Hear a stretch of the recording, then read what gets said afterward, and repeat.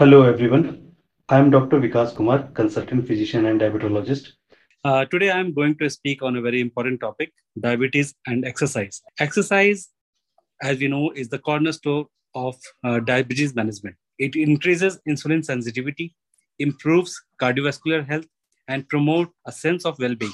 Exercise means any activity which gets you moving. It can mean dancing, swimming, walking, or working. Choose activities whatever you love to do.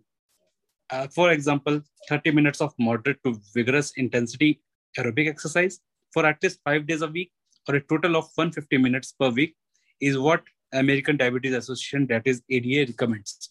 You can spread your activity out over at least 3 days during the week and avoid going more than 2 days in a row without exercising. Now, important to note here is moderate intensity means that you are working hard enough that you can talk but not sing during the activity. Vigorous intensity means you cannot say more than a few words without pausing for a breath during the activity. Walking is the simplest way, even daily course help.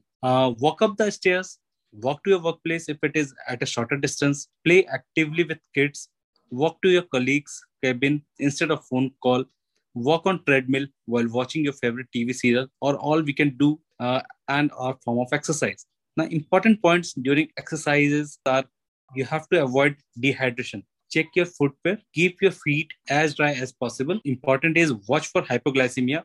Check glucose level before exercise, especially for people who use insulin. And the most important is talk to your diabetologist regarding your exercise planning. Thank you.